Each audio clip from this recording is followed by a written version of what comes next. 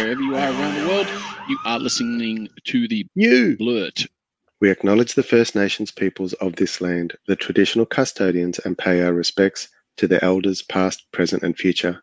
We recognise the ongoing impacts of colonisation and the importance of a voice to Parliament to ensure the sovereignty and self-determination of First Nation peoples is respected and upheld. We commit to working together towards a just and equitable future for all Australians. Hi, I'm Keely, and tonight I'm coming to you from Wurundjeri country, Kulin Nation of the Woiwurrung people. Sovereignty was never ceded, always has been and always will be Aboriginal land. And on this wonderful, the 4th of June, 2023 at 11 past 8 p.m. in the evening, I welcome Wency. Good evening, and yes, you're right. My name is Wency, and I'm also coming to you from the Wurundjeri lands of the Woiwurrung peoples. Sovereignty was never ceded, so yes. It's quite funny when you say that. It's like, that's right, he is too. I totally forgot. But tonight we're about 10 k's away instead of the usual 1,200 or whatever it is. 900 or whatever it is, yeah. No, it'd be more than that, because Sydney's 900. So no, you're right. Yeah, it's about 2,000 k's. It's bloody long way. No, you're right. Bloody long. At least a season away. Yes. Although it has been raining there the last few days, I believe. So yes, but I bet you it hasn't been 6 degrees. Yes, you're absolutely right. How are you handling that down here at the moment? It is quite cold. There's no doubt about it. Not very well. It's reminding you every reason why you moved up to Queensland. Yes. What time's my flight back? I'm still enjoying the time here despite my frozen feet.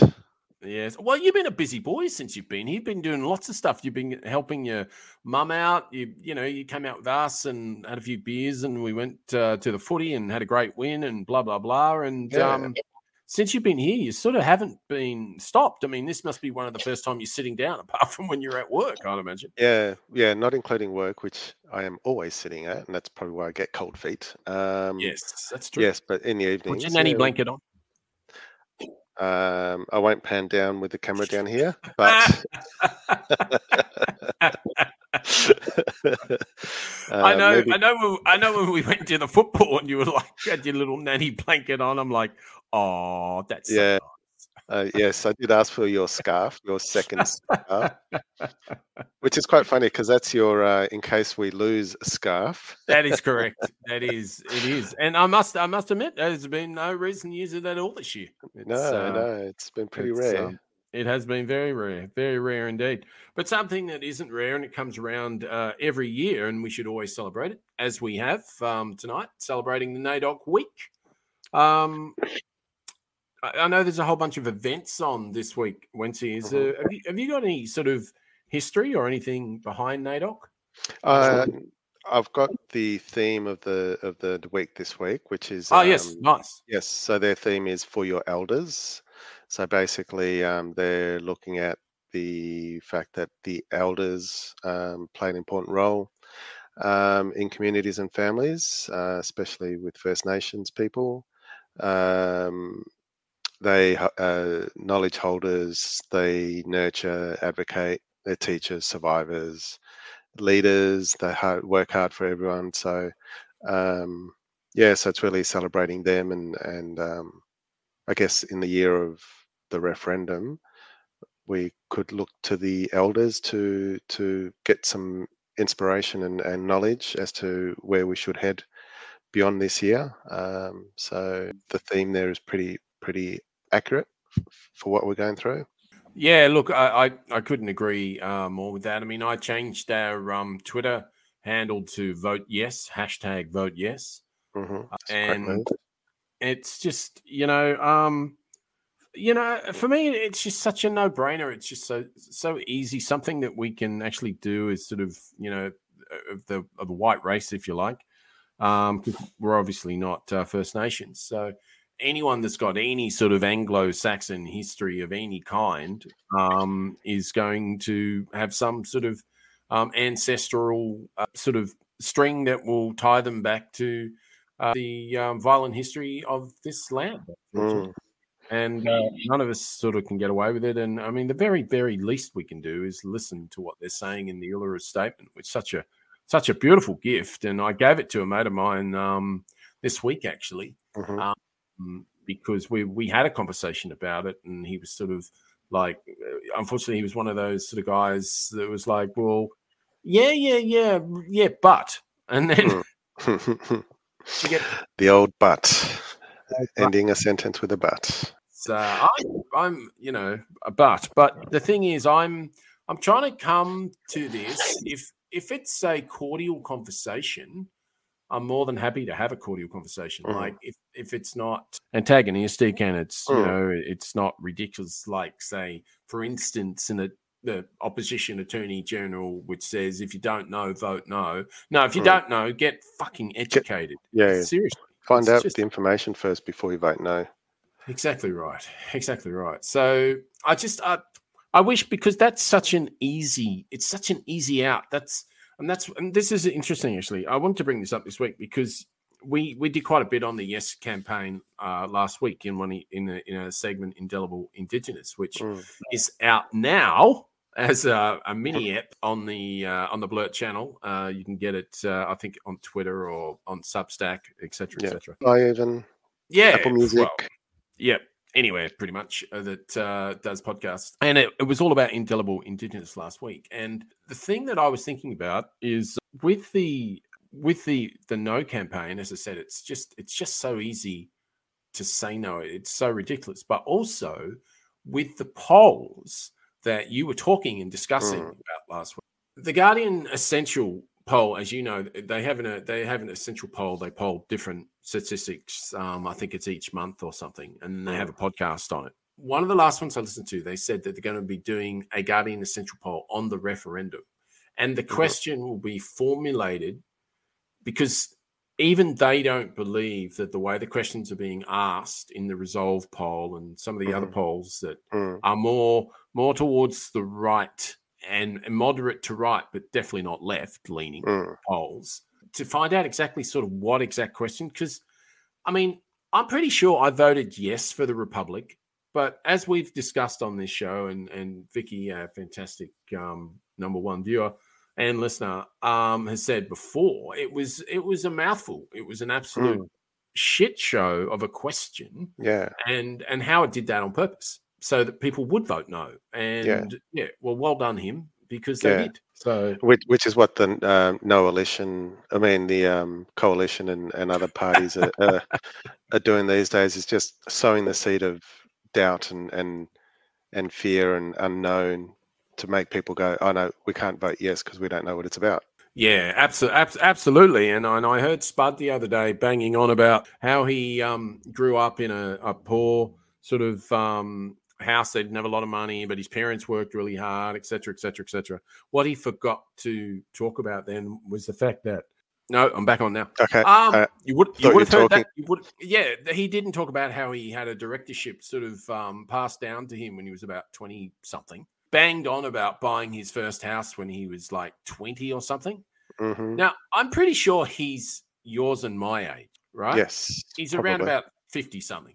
So that means 30 years ago, what year was that? 30 years ago, what are we, 23? Mid-90s. Yeah, 93. So I don't know about you, but in 93, $93,000 was a shizen load of cash. And easily would have bought a house. Easily. Well, easily. Especially here in Brisbane, back in the time. Oh, yeah, you probably would have bought a town in Brisbane for 93 grand.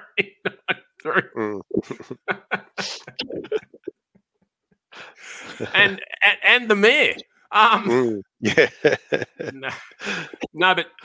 But seriously, and even not seriously, yeah, he apparently owns like 22 or 23 properties now. So he's trying to, he's trying. I mean, there was a time where he had to say, because it was a conflict of interest he had, because he said, "Oh, I forgot about that $1 million building I owned. I better declare that."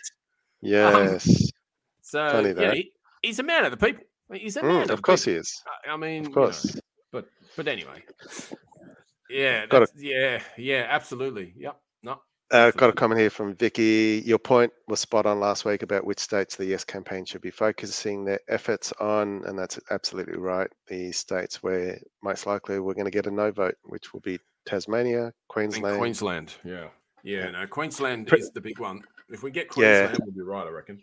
Definitely. I'm not holding my breath on Queenslanders to get us through this referendum.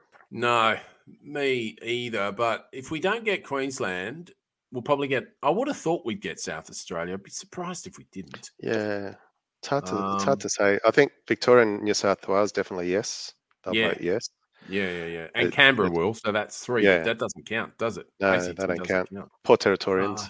Yeah, Northern Territory, they don't count either. West Australia, you'd think so. Look, I personally think it will. I think it will get through. I really do. But it's just, they just have to go hell for leather. And I apologise. I was meant to be at a Yes 23 campaign this weekend, but I was sick as a dog on Saturday and just got better on Sunday. So I didn't think it was a good idea to pull myself up on my bootstraps and go out there and spread it to everyone else. So I'm nice and isolated at the moment.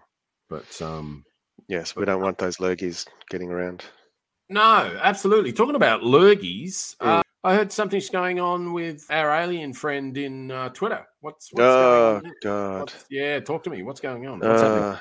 Apologies for any children listening out there, but what the fuck is Elon Musk doing to Twitter? First, he can't make up his mind about verified accounts. Yes, got to verify them. No, we don't. Oh, we'll change the rules for that. Blah, blah, blah. That was last year. Then he allows... pretty much the dickhead. Then he allows back the 60,000+ accounts that have been banned before he took the Nazis. over. The Nazis and all back. the far right and good old Trump. Now the twit, no pun intended, decided to limit how many tweets you can see in a day. First, he announced, of course, on Twitter, that verified accounts, these are the ones that cost $8 a month, will be temporarily limited to reading only 6,000 posts a day. Free accounts, like what we have on the Blurt or my own personal one, 600 posts. And if you're new and unverified, it's only 300. Sorry, hold on. Can you just back the truck up? Can you just back the truck up for 2 seconds? Yes. Just 2 seconds. Did you say that people are limited to reading only 6,000 posts a day? Yes. So that's for a verified account. So they're the important people. What the? But what else are they doing if they're doing that? I mean, Jesus, 6,000? Are you kidding me? I don't know. Well, don't forget, a lot of these verified ones probably have bots or a lot of those things are automated to send posts. But this is in the reading. So even when you're scrolling through your Twitter feed, each one of those posts is being counted. So if you scroll enough, you can easily get to 600. And yes, Vicky, to answer your question, are you guys even on Twitter? Yes, we are. And I've got it in the on the ticker tape just below. Just a question. Just a question to Vicky. Yeah, just a question, Vicky. How long has Vicky been following us? And how many times have you given out the Twitter handle on this freaking show? Seriously. I reckon she's just helping us out, just to get our brand out. Blurt new at Twitter. So hours after Twitface decided to post that, he changed his mind and increased the numbers. So 8,000 for verified accounts, 800 for unverified accounts, and 400 for new unverified. And then hours later, again on the same day, he increased it to 10,000 posts for verified, 1,000 for unverified, and 500 for new and unverified. Man, I swear this guy is totally unhinged. I reckon you can basically, on each one of those occasions, you can just sort of time when he's taking his Prozac. That's exactly. So just the fact of limiting all of that has got to be bad news. It sends a bad message to advertisers because you want eyeballs on your Twitter feed. So because the problem is once you reach that limit, you see nothing on Twitter. It's just a blank page. You can't even see your own posts that you've tweeted. So, well, we're very lucky. We're never going to have that issue. Yes, exactly. Okay, misunderstood. Vicky meant us personally. Right. So yes, I do have a personal one, but separate hardly. I don't use it very often. I do. I use it for following organizations or things that I am interested in, but I rarely ever read comments, because after the first one or two, sometimes they get quite nasty, so I just haven't bothered. So it's usually because I'm following an interest. Yeah, I know. That's the problem, hey? You just get sucked in far too easily, and I found myself with our Blurt channel, I'll be going through something, someone will go, oh, that's interesting. You go, oh, Jesus, that guy's unhinged. And then I'll have a look at, I'll go back to the dude, and then usually he's a dude, and then I'll go back, and I'll go back through the Twitter, and then I'll actually have a look what he stands for, what his posts are, and go, oh, God, not another one of them. And I'm happy with a discussion that's, as I say, that it can even be robust. It doesn't necessarily have to be cordial, but when you start sort of just basically sort of besmirching completely someone's idea just because it's completely different to yours without even really contemplating for 2 seconds. I know in the past I can absolutely hold my hand up and say I've done that, and I am definitely not doing it now, but I am striving to be better at having those conversations, because that's the only way we can do it. We got to talk. Yeah, exactly.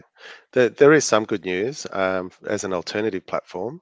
Instagram. What's that one called? So our good old friend, the other nutbag, Zuckerberg. Yes, he, through Instagram, is about to launch Threads, which is their new social media platform. Won't be on that.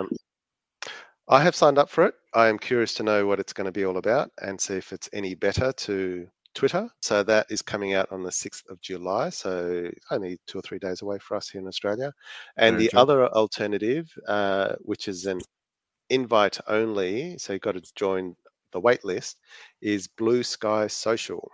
Yeah, I saw that. But what hasn't been mentioned is Spoutable. It's been up for quite a while now. Exactly. So you've got the app on Android. It will be coming to the iOS pretty soon. And that's the only reason why I haven't used it, is because there is no app for it for me. No, look, that's fair enough too. I don't blame you. When you're using that sort of stuff on your phone and you're sort of using like a desktop version, it's a little bit crap. Yeah. But talking about something else that's a little bit crap. There's a dude that took 67 tablets a day in his quest to live forever. So William Tam takes 67 tablets to manage his diabetes and others normally prescribed for organ transplant recipients. At one stage, 36-year-old father was popping 67 pills a day. But he's neither a diabetic or an organ recipient. I just want to keep living forever, William told Insight. And then on June the 32nd, he got run over by, but no, he didn't. One of the drugs, William. That would have been ironic. Would have been pretty. But one of the drugs that William has taken in his pursuit of longevity is Rampancin, an immunosuppressant that is more commonly used to help stop the body from rejecting a donated organ. So he's obviously not scared about putting anything into his body. I wonder if he was anti-vaccine. That'd be interesting. What I thought I might do is just a tiny bit of show and tell here, because you might just go, what the actual? So I'm just going to show you this. Just have a wee look at this. You'll enjoy this. Anyone watching? This is pretty good. Bloody hell, that's the concoction that he drinks or swallows every day. That is ridiculous. Absolutely. William is following a diet, exercise, and supplement plan developed by Silicon Valley tech mogul Brian Johnson that aims to slow the aging process. And I think that's all. And I know we can trust those tech moguls, can't we? Oh, Not. yeah. Yes. Yes. As far as you can program them. Yeah. Yeah. You Dear. can. Yes. Well, we will be back in a moment with a bit of science. But now, tiny bit of this. When you give blood, you're more than just a blood donor. You're the lifeblood of Australia. Search Give Blood and book your donation with Australian Red Cross Lifeblood today. Give life. Give blood. The Australia Institute produces high-quality research that has real-world impact, whether it's revealing the $10.3 billion in fossil fuel subsidies provided by federal and state governments last year, or our long-standing research advocating for a federal anti-corruption commission with real teeth. We change minds. To donate, head on over to australiainstitute.org.au. Yes, absolutely. Do that, and we will be with science in 2 seconds. Just before we go into that, I'm remiss of me to say, as I spoke to you about earlier, Wednesday, we have a guest on the 18th of July from Lifeblood. They're going to be live with us on the show. Nice. And so not invasive sort of medical questions, but just sort of high level, what's happening, how do you how does the plasma work, what's the difference between giving blood with plasma, blah blah, which is more painful, how do you set up, how long you've been in it, blah blah blah. So just all those. I hope, can we get a live demo of them getting someone's blood out? I'm thinking that's not going to happen.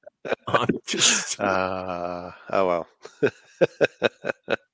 It would be good. It would be good, but I can't see it happening.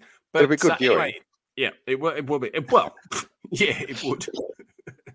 18th of July, that is happening around about 8:15 ish. So put that in your diary. That one. Yeah, no, that should be good. It should be very good.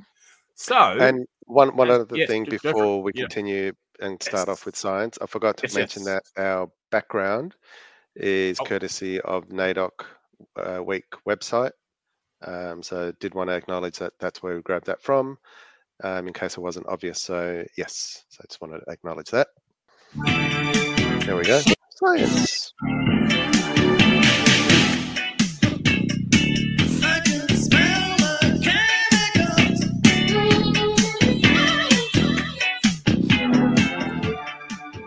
Can we make electricity out of thin air? That is the question. No, we can't. Move on. Okay. Science. All right. No, sorry. Off to good news. Good news segment now. Thank you very much. Good old Nikola Tesla. Wasn't coincidental. Oh, it was coincidental actually. Twitter, Tesla, Elon Musk. But anyway, Nikola Tesla, back in the early 20th century, spoke about and dreamt about making or harnessing electricity from the air that surrounds us through a concept that he called wireless power transmission. Still haven't achieved it yet, but it is still in the research phase. But Tesla at the time believed that the Earth could be turned into a huge conductor, and the atmosphere was could be used as a big electrical reservoir. He did make some experiments which never eventuated because of funding. So Nikola Tesla was Serbian, I think, but it looks like he was based in America because a lot of his experiments were in America. And yeah, so he never got to test it or get any further with wireless power transmission. So it's been researched over the last few decades, but in May of this year, a team of scientists from the University of Massachusetts accidentally stumbled upon a method to convert humid air into renewable power. They were conducting an unrelated experiment using thin film made out of protein, but they observed that little film, it was only about 4 centimeters and really, really thin, actually absorbed moisture from the air, and it caused it to expand and contract. So it's just going up and down. So this is at micro level. That expansion and contraction they witnessed started generating electricity. So basically, nanowires and nanotubes, the water molecules would go into the little tube, so they're barely big enough for a water molecule to go in, but they were small enough, but it was big enough for the water molecules to start bouncing around in those nanotubes. And in doing so, every time you hit the walls of these tubes, it generated electricity. Oh, wow. And so, so they've accidentally come across that. So these nanowires are less than 1,000th the diameter of a human hair. So that's how tiny they are. So they're going to continue doing that research, and they're hoping in the next few years they'll be able to experiment with bigger film or that little protein thing and make them bigger, where they estimate if they can get something to the size of like a washing machine, it could be big enough to power a regular household electricity for a day or two. Wow, Jesus, wow. Yeah. How far away is this sort of this work for it to be anywhere near? Hasn't said. I couldn't find that, but it's obviously it's still in its infancy, and the fact that it's only producing milliwatts of electricity, which obviously is nowhere near powering a house where you need kilowatts and kilowatts worth. Yep. There's also another research team based in Lisbon in Portugal who are also experimenting with nanotechnology, and they started around the same time back in 2015 or thereabouts, both of these different teams, and they're doing something similar, and they've got a European consortium of companies and research companies where they're investing lots of money. So hopefully within the next 5 or 10 years, they will also have something that can produce electricity at a cheap rate, as well as environmentally friendly, because you don't have to dig up the ground to produce this energy, and things like that. So it'll be quite interesting to see where this takes off. So if you're going to investigate this and create a sort of a bigger lab environment, so that obviously you can test this in a much bigger sort of situation than milliwatts. What's the next move? Do they? I don't know. Do they need to just grab a lot more sort of bigger test tubes? I don't know. I guess it's a bit like how they make chips in computers. Everything was obviously big in that respect of making a chip that was big, and then they got smaller. Yeah, this has already started small, and I think it's more about the efficiency and how do you stack all those nanotubes to something bigger to be able to capture more of that water molecule from the atmosphere, and which then stimulates whatever produces the electricity to then capture it. Yeah. So what's actually in the nanotube? I'm not too sure. That's something I couldn't work out. But the nanomaterials, who knows? It could be. One of them was protein based. Doesn't mention what that is. Could be chicken. I don't know. Is that what they mean by protein? It's a good question. I don't know. Or it could be. He's obviously watching too many of those KFC commercials. It must be. Shut up and take my money. Stick it in a nanotube. Exactly. But or it could be also, hopefully not, but minerals dug out of the ground. Could be. Yeah, see, this is why I started asking this question. But one of them is definitely protein based, and the other one I couldn't work out exactly where it's coming from. But if it is minerals, but if it's highly efficient, does that mean that even if you dug a small amount, it may be it produces quite a lot of electricity? I don't know. Well, as you would say to me on certain segments, that sounds very much like work that you may need to do from home. You mean homework? Yes, very much. That dreaded word, homework. Bringing back my high school years back. Thanks. Anytime. So that's my science bit for this week. I thought that was quite interesting, and we'll see where it goes. I'd definitely like to follow up on that. I'm really interested what's in that tube, because as we know, when you're getting a good on one side, we're just fucking up something else. Classic example, as you've talked about multiple times, is solar cells on roofs. We know that's a really good thing for renewable electricity. We know it's really good to use the sun, et cetera, et cetera. We also know that the materials that build these solar cells are not recyclable, apparently. Correct. Or compostable. Well, not all of it is recyclable. Parts of it are, but not everything is. And they only have a shelf life of 10 or so years. Yeah. And some of it's even toxic, I think. So, So this is what I mean. But we will come back with a bit more science. But before we do, we might have a little bit from Alan Jones on the Cash App, I think. Nothing hurts my soul more than getting a bunch of money from paid sponsorship. Cash for comment. I love it. Speaking of cash, have you tried the new Cash App? Send and receive money from anyone instantly with the Cash App. Oh, God. Say you want to get $10,000 from Valvoline just for mentioning the word Valvoline. Just give them your Cash App username and they can send it to you immediately. No questions asked. Download the Cash App today. Valvoline. Yes, wonderful friend of the show, Dan Illich there. Actually, talking about Dan, he's done a fantastic little. It only goes for a couple of minutes with Mark Humphreys on.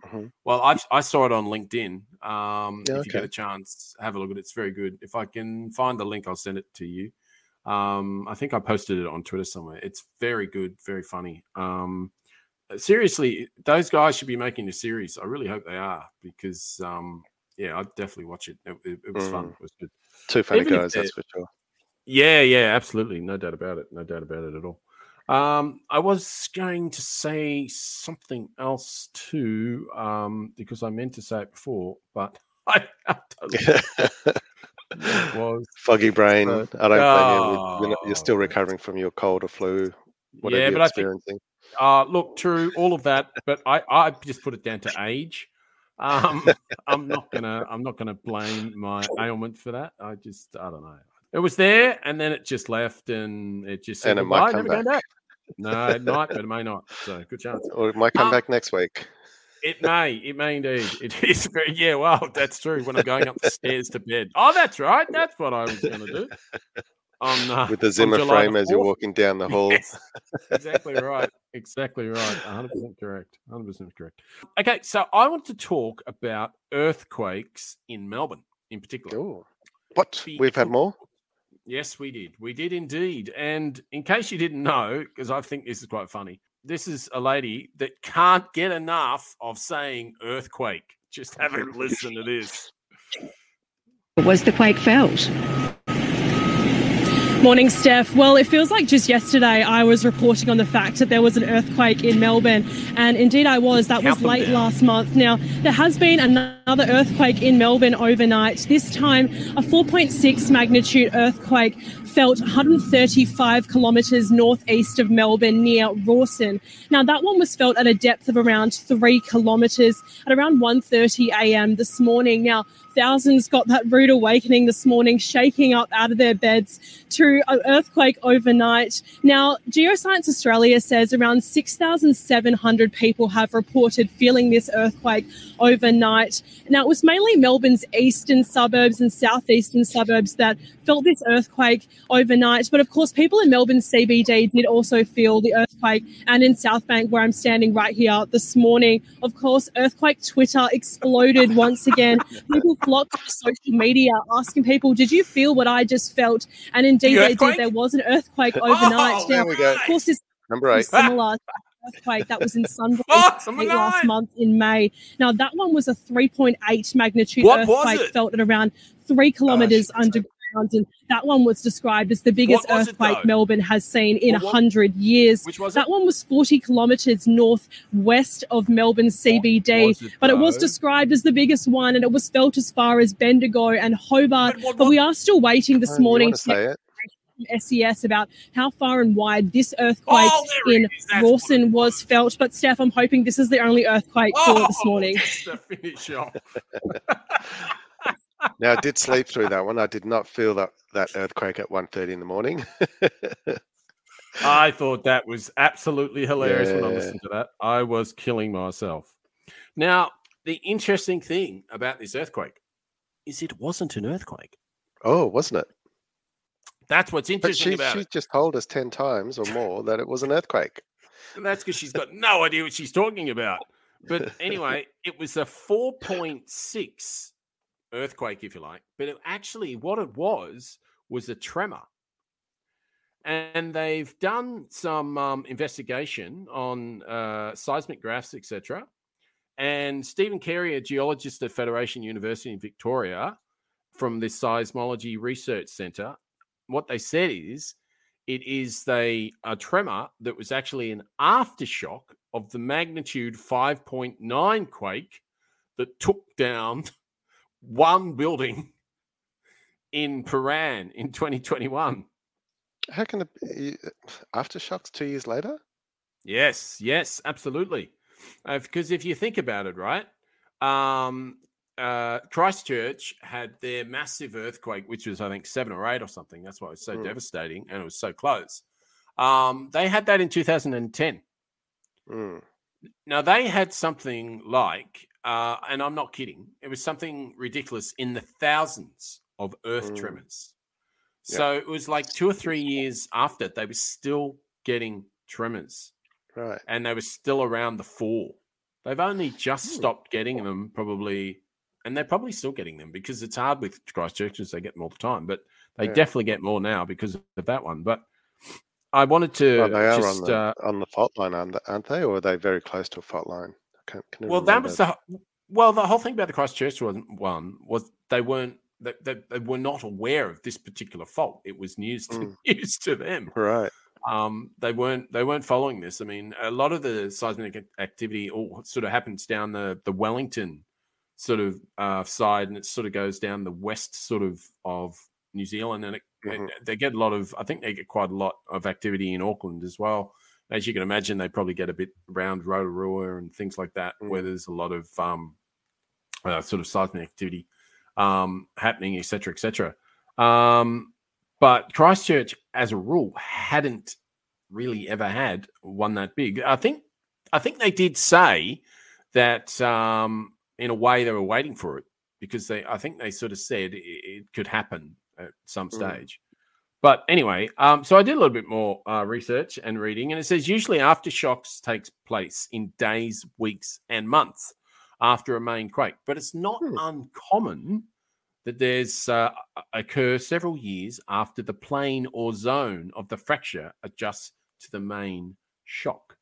So if you think of a plane as a broken surface and you've had a movement along that surface, but it locks up and it puts additional stress on the areas nearby. And it's a continued process of adjustment as these regions along the fault adjust to shift in the position of the stresses. And that's why you get these tremors. Now, a lot of people have also been asking, are we getting more? And, people have been getting a bit, sort of freaked out, especially after the pandemic and all that sort of stuff. Was it plagues and earthquakes and all that sort of stuff? What's Nazis. next? It was only in May that magnitude 4 quake in Melbourne prompted more 26,000 reports from across Victoria and Tasmania. But the frequency of earthquakes, is it actually increasing? Well, actually, no, it's not. Seismology network is better now than it used to be, so they're picking up even more activity than they used to. They're slightly bit more frequent at the moment, but we don't have many. So this is what you could say is statistical clumping, as it were. Okay. So they're saying that the quake's epicenter sits within a belt of some of the oldest rocks in Victoria, which is pretty interesting, actually. They said I could show you a picture in a minute. Actually, all right, I'll just pop that up for a second. That one. So that's where the earthquake epicenter was. Mm-hmm. Just east of here. Yep. Yeah, just east of here. So here being Melbourne, for anyone listening or watching. They're Paleozoic rocks between 250 million and 500 million years old. So just a tad older than Howard. They form the backbone of Victoria right across the high country to the Grampians and west of the Grampians. And the basins to the north and south, and Murray-Gippsland Basin's ancient faults running north-south, northwest, southeast, but they're modern stresses on an ancient fault. As we always say, we'll have the links in the show notes. There's a little bit more on that, but I just thought that was, pretty interesting and very local fascinating as well. Yeah, I've always found it funny how we call the tremors here earthquakes when I know in Chile, a tremor is really 5. Yeah. Yeah. And an earthquake is anything bigger than that. I've only experienced. If you don't have half a town collapse, that's not an earthquake. Yeah, exactly. I do remember one time just laying in bed, chatting with my cousin in their house. To talk about this on the show? Is that okay? It's all innocent. Oh, okay. No, we're just chatting, and I remember hearing a rumble, and I actually you reckon it's innocent? Yeah. No, it wasn't me farting or him farting. Okay, but I thought it was actually a bus that had gone because we were close to a road, busy road behind us. Yeah. And I said, "Oh, geez, that bus was a bit close or rumbled." And my cousin said, "No, that was an earth tremor." And then we found out it was about 4.6 or 5 on the Richter scale. And I went, "Holy crap." Because it did last for about 15 or 20 seconds. Yeah, it's weird when you're in them. I mean, if you actually, they do. Very true. Very true. What's that for, Luke? Keely? Vicky has said that Chileans laugh at our earthquakes. In inverted commas, that's right. yes, they do indeed. That's very, very true. Look, I had a quick sciencey one. I'm going to bang science through this one, but because I know how much you love it. But I'm just going to bang through this. There was 3 student pharmacists from University of Hawaii, and they were studying and addressing the global public health threat of antimicrobial resistance, which was always and still is a problem with vaccines. So the students, namely Alyssa, Yang, and Chai, are working under the supervision of Professors Leng Chin and Supakit. Now, I am not even going to try to pronounce that surname. Actually, no, well, give it a go. Try it, come on. Wongwi Wathan Nukatit. Okay. Yep. And can we have that again, please, sir? Yes, we can. Wongwi Wathan Nukatit. All right. Something really terribly... I'm very sorry if you're listening to this show, Superkit, and I've pronounced your name very badly. I'm sorry. Sue me. The focus of their research lies in I love this word, synthesizing, yes, for the Kickstarter, silver nanoparticles using extract derived from Silas peruviana, which is locally known as the poha berry. And I will show you what a poha berry looks like. Ooh, okay. This is a poha berry coming at you. Does that grab you? Yeah, okay. It's like a little tomato with ribs on it. Yeah, I would agree with that. Unripe tomato. Or even like a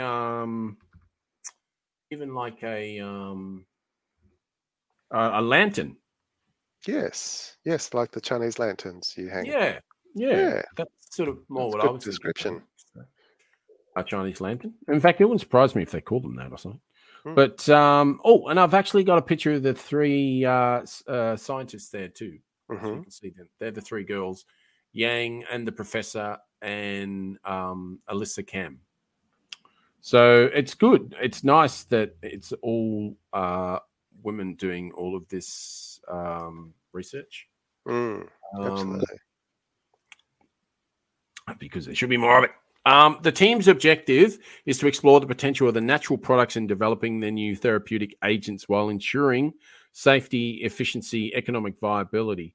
The students presented their research to the Byrne School of Medicine biomedical scientists, and their work has also been accepted for a poster presentation at an annual research symposium. This is the important part. Antimicrobial resistance has become a significant concern due to misuse and over-prescription of antibiotics. As you know, so many people take antibiotics when they don't need them, that when they actually will need them, their body will probably already reject it. And I go, well, that's not doing anything. Yeah, that's right. So this stuff's, really important. And the other thing is we've got to stop taking antibiotics if we really don't need them.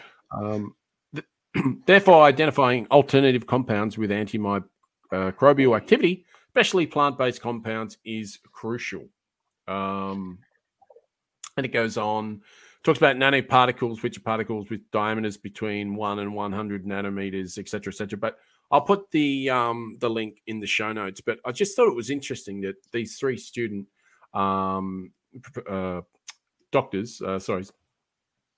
scientists are doing this sort of study because, we've got other scientists out there that are studying, the capacity of farts and whatever. And you're like, it's good to see that, women are doing the hard yards again. Yeah.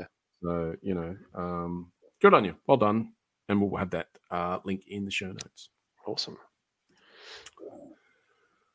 So where are we now in the show, Wency? Give me a little bit of an update. We are now about to go to some good news. Good news, you say? Yes. Because we need some, especially after the RBA didn't increase the rates today, which is absolutely great news. That is good news. I don't want no bad news. Don't show me no dirty shoes. I just want the good news. Don't show me no dirty shoes. I just want the good news. That is true. We do just want the good news because there's so much shite news as well. So, exactly. But look, you can go first with the good news, but we probably should just stick on the RBA for a second. Seeing as it is the title of our show tonight. Well, true. It makes sense to do that. Yeah. So if you want to explain that. Also, I had my title up somewhere. Where's my title? I'm trying to see where my title is. You can't see my title there. Can you see my title? No, you can't. Okay, no. There's only one way to do it. Titles? You dropped titles. Nice work. I didn't know. See, that's why you're CTO. Because I don't know how to do that.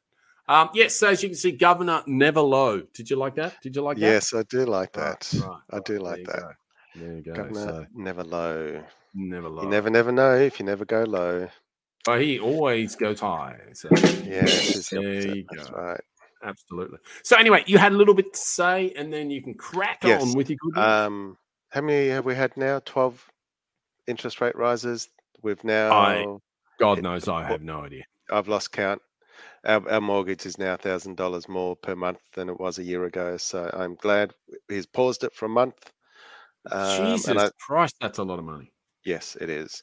And I say he because I know there's a board, but from what I've read and what we've heard, he seems to be running the show.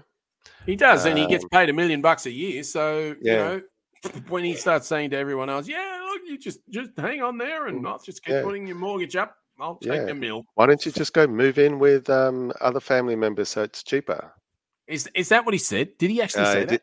He said something to that effect recently. Was it last month or the month before? Yeah. If you can't afford a house or rent, start sharing amongst family. How old is this cat? He's privileged white male. I don't know, 60. Privileged white male, free university, super cheap house whenever he wanted one. But anyway, we're here for good news, not bad news. That part of it. But yes, RBA was interest rate not going up is definitely good news. Yes, it absolutely is. But you had even better news than that tonight. I have even better news. Brilliant. So I like to hear. Yes. research chimpanzee called Vanilla, who is 29-year-old chimp, has been in captivity in research labs throughout her life, which is pretty sad. She survived the New York's laboratory for experimental medicine and surgery in primates until she was about the age of 2, and it closed down in New York after new rules were implemented in the late 90s about how to humanely keep animals in captivity for research and things like that. But unfortunately for Vanilla, and I'm sure this is a story for many other primates, always lived in cages or in enclosures that rarely ever saw the day of light, doing whatever experiments researchers do. Yeah, so she only ever lived in 5-foot square cages or sometimes in garage-sized enclosures. Recently, she was transferred to California, where that facility ran out of money, went out of business in 2019, and was also threatened by wildfires in that location in California. But this week, in the last week, the Save the Chimps organization, which is a very large privately funded chimpanzee sanctuary, organized for Vanilla to be transferred to a 3-acre property in sunny Florida. Now, the best part of all of this is her expression when she comes out of the lab or the enclosed space. She sees the outside world for the first time, and you look at her expression, looking at the sky, and she was coaxed by the dominant male, Dwight, I think his name was. He coaxed her out. It took her a while to get out, jump out of the window, door, and then come out. So let me just play you this. Yeah, if you've got some tissues, just grab them now. Yeah, I think I'm going to need some. It sounds like it. Yeah. All right. So I've just paused it there. You can see Vanilla just standing in the opening there. But so Vanilla's been in that cage for how long? In that cage for a few months, but all of her 29 years, she's been enclosed. So doing whatever experiments they've done on her. So, all right, let's roll the tape. Blue skies smiling at me. So that's Dwight there. Nothing but blue skies. So she's looking at the sky there just in amazement. Bluebird singing a song. I can't believe what sort of nick she's in. Yeah. She's had to put up with. Yeah, exactly. And for those who don't know, the song that's playing in the background is Ella Fitzgerald called Blue Skies. I love Ella. Yeah, she's great. So little Vanilla is now free to roam this 3-acre property with many other primates who also were in captivity or in research labs. And she'll live there for the rest of her life. I don't think she could ever go, or any of these chimps could ever go to back to the wild. They're so domesticated, I guess. Wouldn't survive in the wild. But yeah, so she's got her freedom in a sense. No more research being done on her, and yeah, I thought that was quite cute and heartbreaking to see her so happy. Seeing the big old blue sky. Yeah, no, that's absolutely wonderful. That is fantastic. And I think that needs a bit of... Oh, hang on. I've got to get you back. Oh, yes, of course. Yes. Always forget that. Yes, that's cool. Tell me when you're ready. Yeah, go for it. Yeah. Merit some applause there. And Vicky says, "Oh, that is so very beautiful and sad. My heart." Yeah, I know. It's just horrible that they have to put up with that shit from humans. Yes, it's still happening to this day. It's crazy. Yeah. But in this case, it's very good news. She's now free, which is great. Yeah. No, it is fantastic. It's absolutely fantastic. I've got heaps of things that I could actually talk to about what we just sort of witnessed, because the book I'm reading at the moment, last night, it referenced quite a lot of bonobo behavior, which is another member of the monkey family. Mm-hmm. And it was it was talking all about the sort of the social, not experimentation, but the how the social cues and different things happen in the hierarchy of the tribes and living where they live and not living where they live. So I would have imagined, especially from what I read last night, that monkey would have been so deeply depressed in their environment. And that's why I found it amazing to see what sort of condition she looked like. She was in pretty good condition to me. Yeah.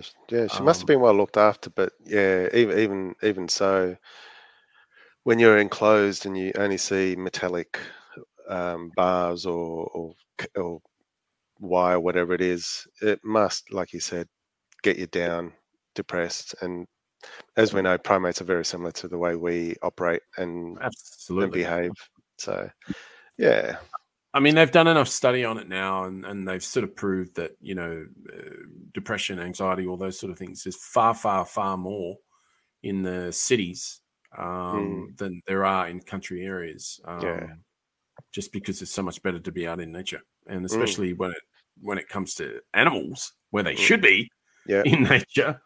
So yeah, that's just, for me, it's even like triply good that she's back, because I know her mental health would have been affected so badly as well. So anyway, I noticed that it said, I think it was savethechimps.org if people want to donate to that. So yeah, apparently they're doing a drive, and if you donate now, they're going to double it. So yeah. Oh yeah, there's a lot of that going on at the moment. Yeah, I mean, I've heard that so many times, but.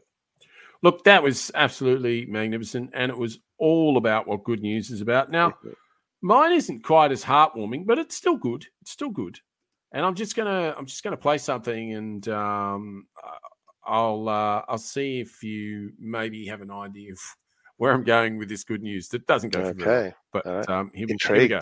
Here we go. I am.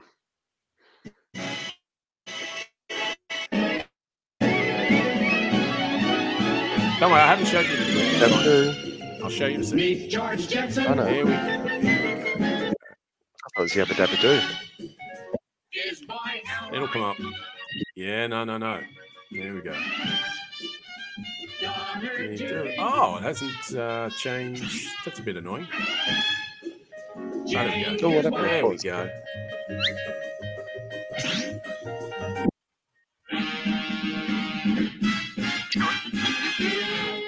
Now, why am I playing this? Why? What? I thought the good news, we were supposed to be living like this. Have a look at that. Living like this in, what was that? What would you call that? A flying car. That's flying car, right? Call that. Right. Yes, true. A flying car. He says and nods. Okay. So there's our flying car. Oh, nice. All right. Seeing as we didn't get the hoverboard, the hoverboards that was promised. No. We get flying cars. Even better. We did. That is our flying car. But there, as you can imagine, there's a few stipulations with this flying car. Although, here's good news. You can't because fly I it? always did think, well, no, not necessarily, but we probably can't. As you could probably work out why. But, 2023, I always thought we would be in a flying car. So it's good news to know that they've actually got one that apparently does fly. So the company, Aleph Aeronautics, announced it's received a special certificate from the FAA to allow its flying car. The FAA is like the Federation of, I think, automobiles in America type thing. Aviation Authority? Yeah, that. The Model A to fly for research and development purposes. Hang on a sec. Can you go back a sec? Model A. Yeah. Wasn't that a Ford Model A car when they were introduced? Model A? No, I don't know. Wasn't that a T model Ford? Maybe it was a T model. I thought it was Model A. Okay, all right. I'll take that back. Yeah. Carry on. I'm not a car aficionado. I'm just talking about the flying car. The Aleph Aeronautics said its Model A is the first flying vehicle that can drive on public roads and park like an average car to receive clearance for flight by the Federal Aviation Authority, as you quite rightly said. It was given special airworthiness certificate for purposes including research, development, and exhibition. But he said that the vehicle is not the first of its kind to be issued with such a certificate. The vehicle takeoff and landing aircraft to be able to drive and park like a normal car. So it says, we're excited to receive this certificate, blah, blah, blah, blah, blah, blah. This is one small step for planes and one giant step for cars. What's this dude said it? This is one small step for planes and one giant step for cars. ALS CEO Jim Duchovny said in his news release. The Model A has been in development since 2015 and was inspired by technology from film Back to the Future Part 2, which coincidentally takes place in the year 2015. Oh, there you go. The company is accepting pre-orders. So if you want to put your pre-order in, anyone listening, okay, want the pre-order, companies are accepting pre-orders for the Model A. Yep, okay, absolutely. Expecting it to hit the market in 2025. Yep, get you roll it out. Absolutely. 2 years away. With a price tag of around about, yep. And what do you reckon the price tag is? So my deposit of $100 will only need an extra $1,000. Yeah, no? You're good. Okay. You're good. You read these situations really well. No, you do. You do.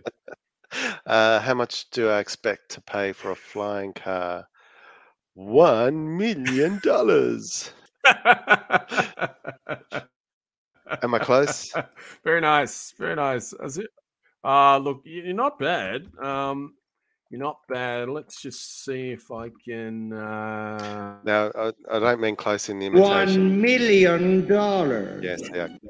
Can't do that, but yes. No, it's not. It's not quite as much as that, but it is slightly above our budget. It's okay. The price tag of about $300K.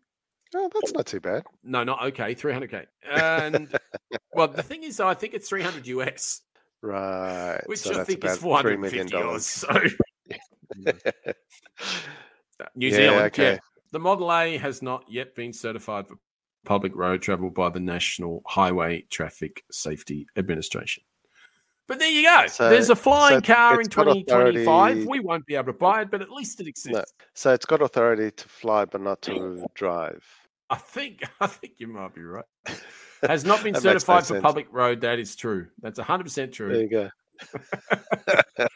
No. All Well, right, it's so hovering it can above the only road fly. anyway. Why does it give a shit? I mean, seriously. Yeah, true.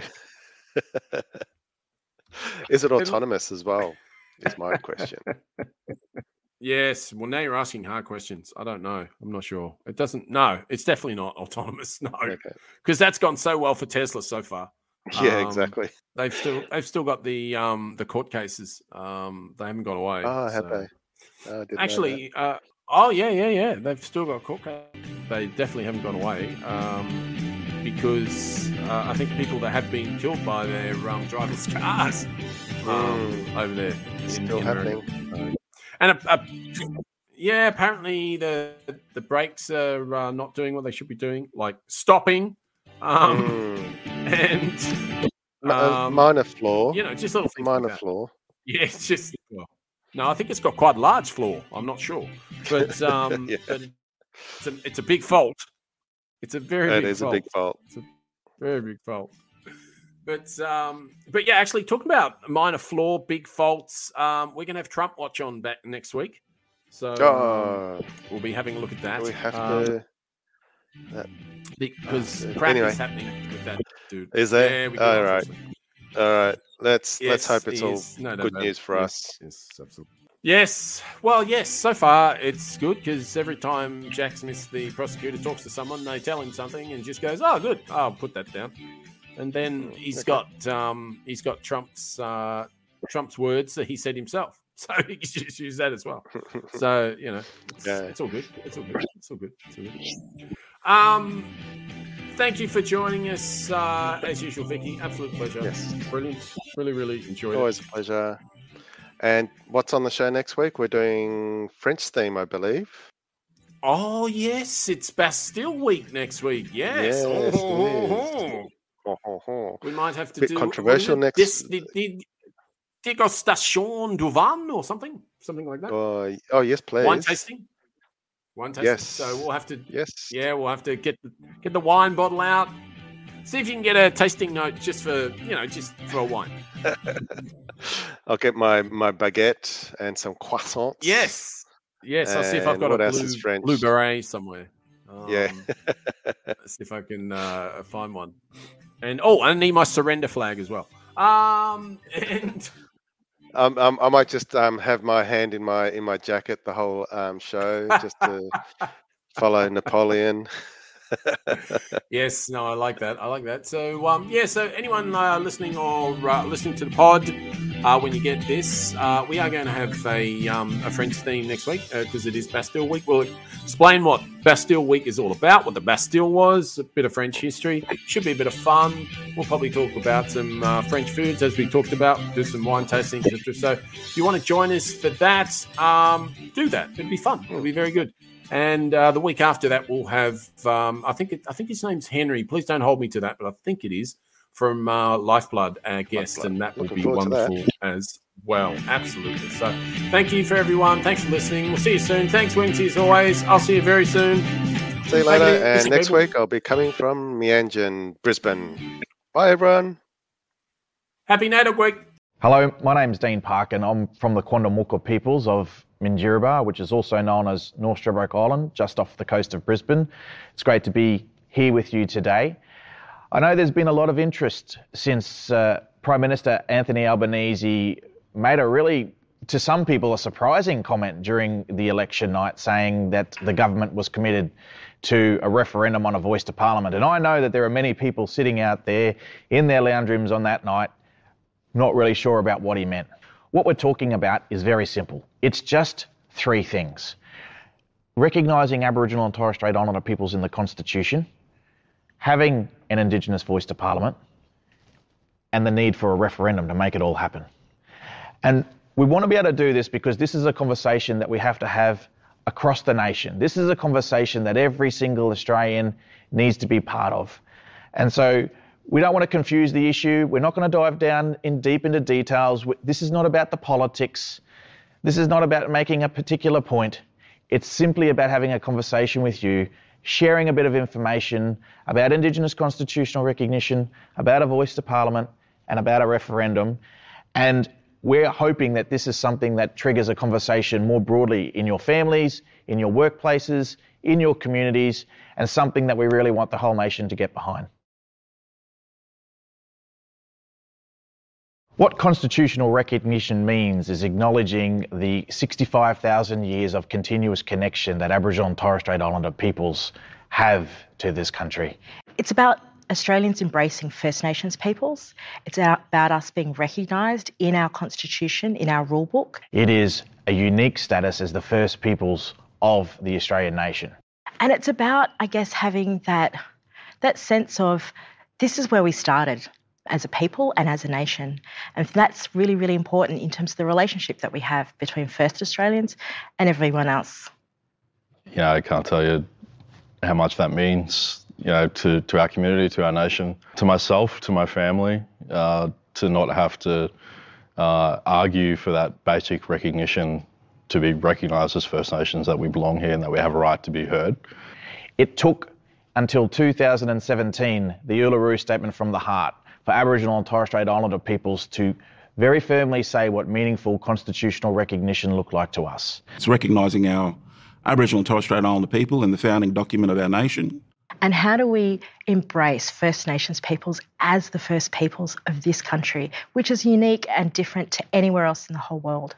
It's unfinished business, and it's about time that we recognise that the Aboriginal people were living on this continent, Torres Strait Islanders were inhabiting our homelands, and that recognition in the Constitution is going to go a long way to healing past injustices in the modern history of Australia. I remember when I was facilitating a NAIDOC event for school, when I've asked mob at school if they want to do a dance or if they want to sing or do storytelling or something like that, there's that shame factor, like, oh, I'm scared to voice my culture and to talk about it.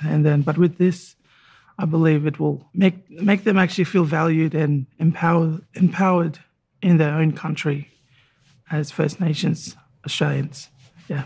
In 1967, the Australian public voted overwhelmingly to allow the Commonwealth Government to make laws about Aboriginal and Torres Strait Islander people. Before, it hadn't had that power. Meaningful, real constitutional recognition had to come through a voice. It had to be about this voice to Parliament. There are too many issues in our communities which mean that we can't just have symbolic recognition. There needs to be practical change alongside that. But then also, you know, what a lot of people talk about, the practical kind of things that come along with that, and the power of that symbolism too, is that, you know, not only are you recognising us finally, but you actually have to listen to us and talk to us, and we have a say. We get to sit at the table where the decisions are made, which for too long have been made without us. And, you know, one of the things in my family that we always talk about is all the kind of things that have happened in the Barmah forest and the Wirrai forest and all the environmental degradation, but what happened to our families there, and actually being able to have a seat at the table with people like, you know, Victoria and New South Wales parks and wildlife type people, with the government on, you know, when they're making the leasing decisions that are impacting our families when it comes to the history of economic development in those areas. I think the important thing in constitutional recognition is that it puts Indigenous people firmly in the founding document of modern Australia. And it's not putting us in the Constitution in a way that someone else has suggested we should be. It's putting us in the Constitution in the way Indigenous people have decided they want to be recognised in the Constitution. And that's important because it's Aboriginal and Torres Strait Islander people deciding for themselves what they want, asking the Australian people to support them in that, and then that being enshrined in the document that defines the way the nation works. In a way, our most important document in Australia. The Uluru Statement very clearly said that if we are going to do this, if we are going to formally and finally do constitutional recognition for Aboriginal and Torres Strait Islander peoples, it's got to be through the voice. And just for having our voice in, you know, enshrined in the Constitution, it doesn't only have like an impact now, but has impact on the generations to come. And is an important first step in building a shared future for our country. The New Blurred is brought to you by Wency and Keekster, usually on a Tuesday evening. You can catch us on all the socials, as they say, the Blurt YouTube channel. We have a Twitter Blurt handle, and there is a Blurt Star Facebook page as well. So, if you're interested in getting in touch, it's blurtstar@gmail.com, and we will get back to you as soon as we can if you've got any questions. Until next week, there'll be another feed coming at you. Has been a Get Off the Glass production. It's brought to you by Wency and Keekster.